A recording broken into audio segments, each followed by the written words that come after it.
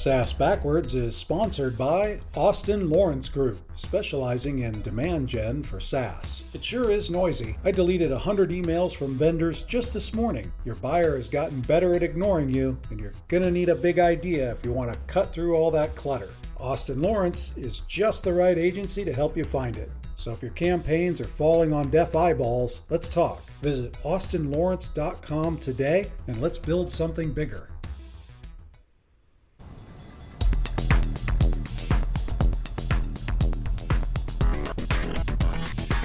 Welcome to the SaaS Backwards podcast, where we reverse engineer the success of fast-growing SaaS firms and explore strategies CMOs and CEOs are using to drive their businesses forward.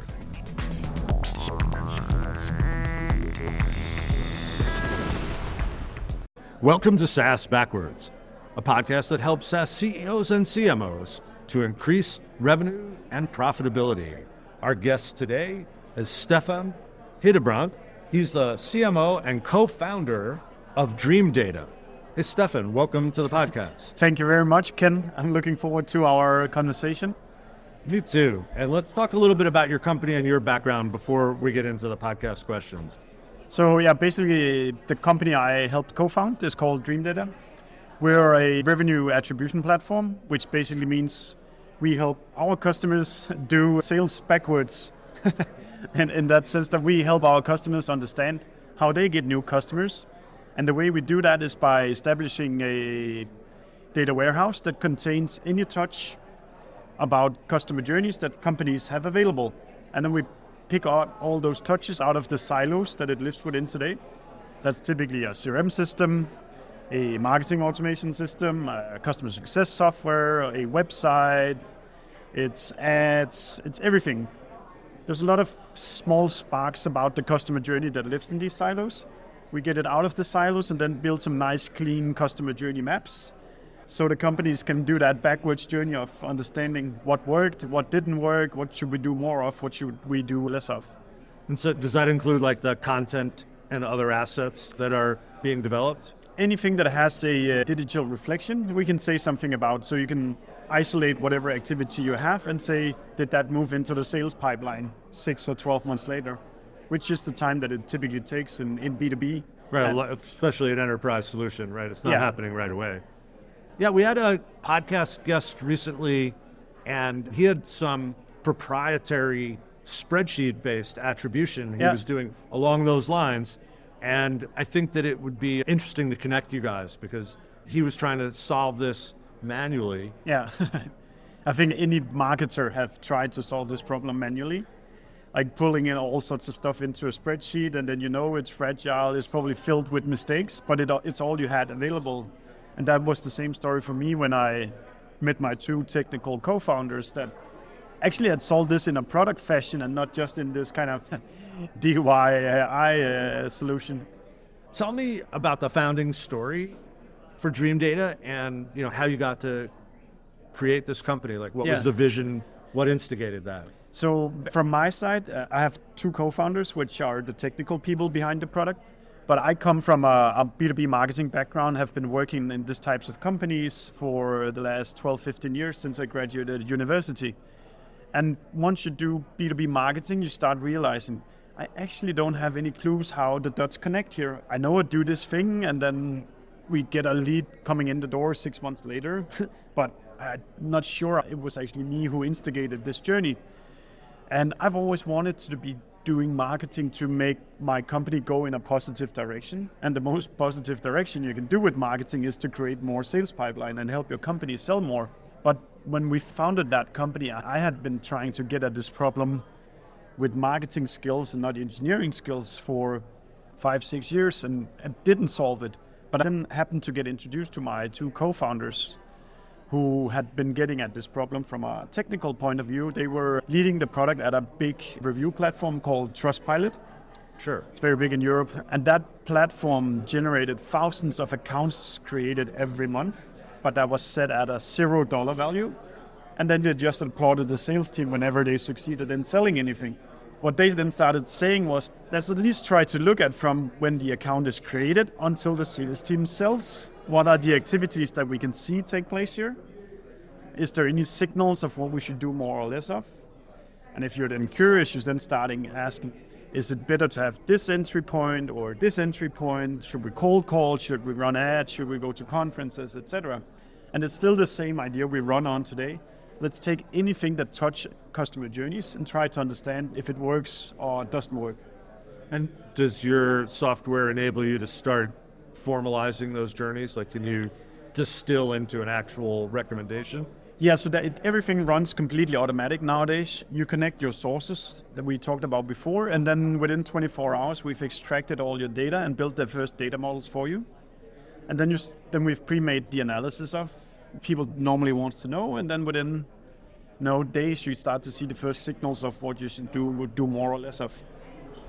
Terrific. So what about your own go-to-market strategy? How are you reaching out into the market, and what's working for Dream Data? So it's funny I say this because I don't really believe in such funnel thinking per se, because I don't think people know that they're part of funnels and they do what they want. But I think about a funnel as there's the right people that are in market right now, that are the 1, 2, 3% of the market that you want to be. Those people you should always get into your shop.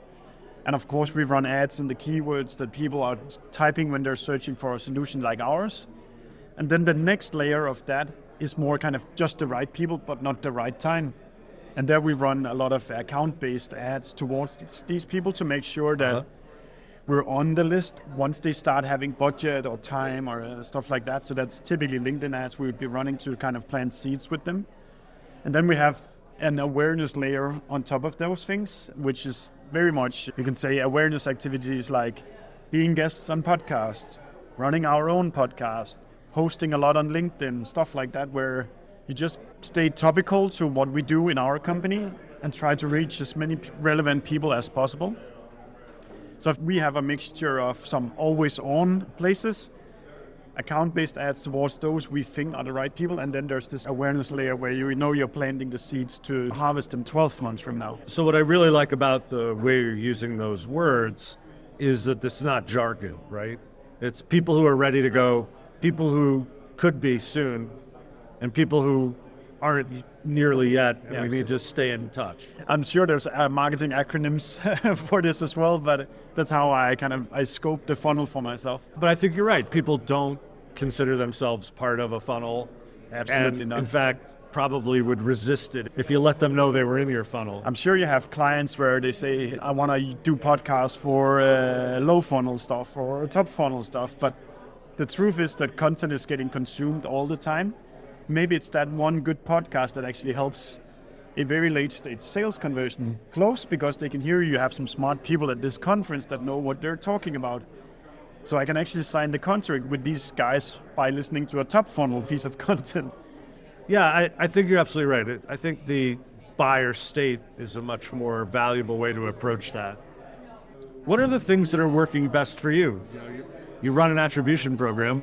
So what is the stuff that works best for you? Especially, I think everybody's looking at the people who are in market, and they're maybe not quite the right time. So in those two buckets, like what's working best for you to So in market, people? We actually released some benchmarks last year about amongst all our customers, where we aggregated the customer journeys, and the most effective channel was actually review platforms. So the traffic you get from review platforms, I think it's like a 62% faster journey than the average journey that you'll see. So this thing about firstly getting happy customers, and then getting the happy customers to leave reviews on reviews platforms. We're in software, so that's typically G2 or Capterra or something like that.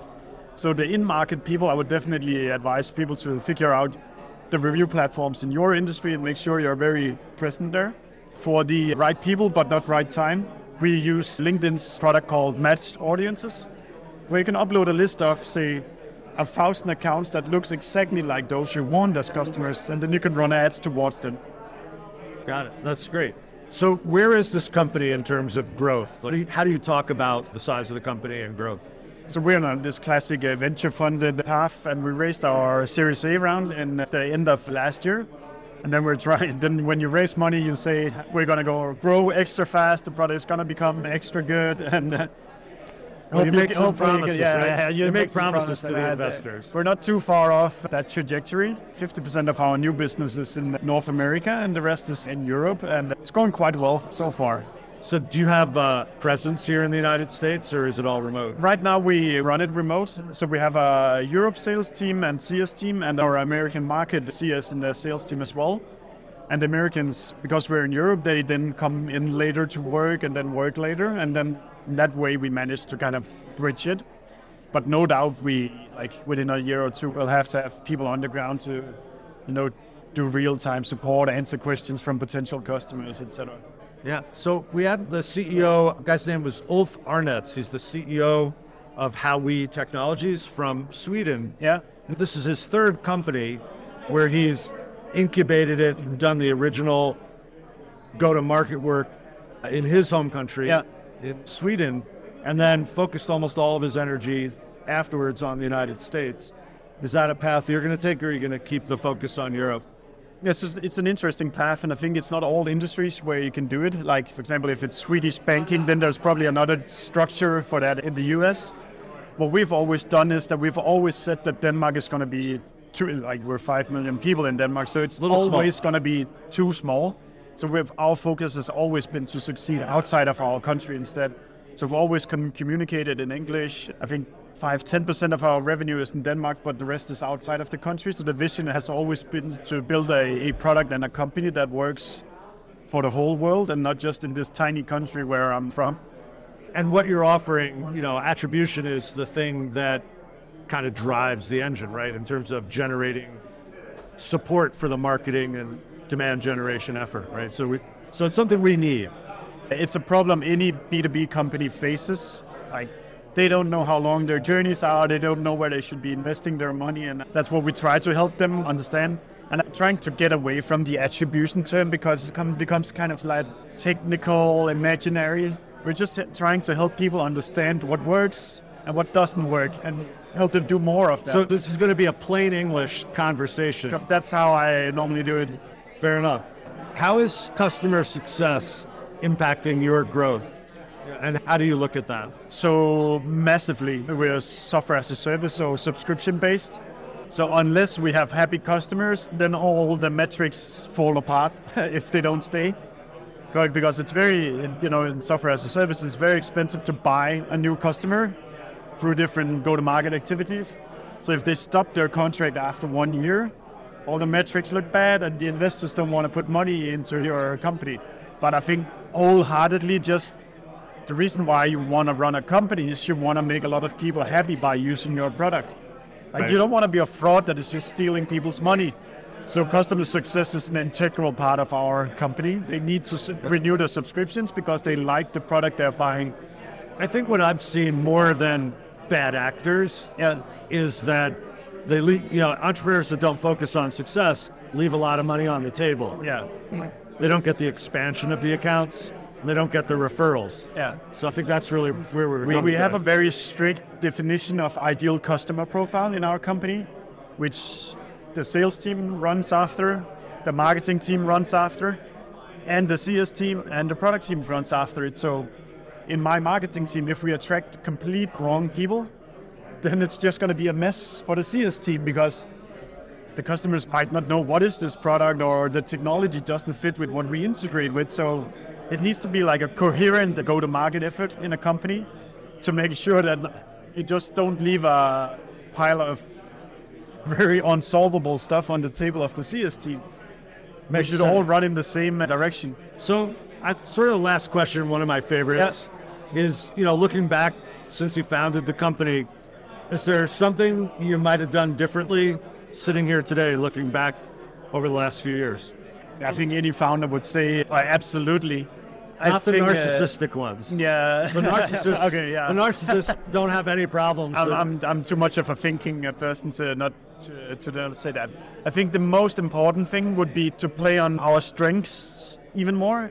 When you start out a company, you'll be receiving tons of advices from investors, from friends, from your network, etc. And they all give you advice coming from their own world saying, hey, outbound is great, or you should build product in this sense, or people want to invest in this thing or whatever. But And you could even, like, if your own internal compass can get off course, if you don't listen to yourself and think about what am I really good at, and outbound being an example, I'm quite a good B2B marketer, but the early investors were saying, hey, our other portfolio companies, they're doing outbound, so I think you guys should be doing outbound as well. And I kept feeling, this is so unscalable. I need to write to one person at a time rather than maybe I can find a community where there's 100 or 1,000 people of the right people at the right time listening right now. And I think we got thrown off course a few times in the beginning where we didn't look at our own strengths and our own intuition of what was right.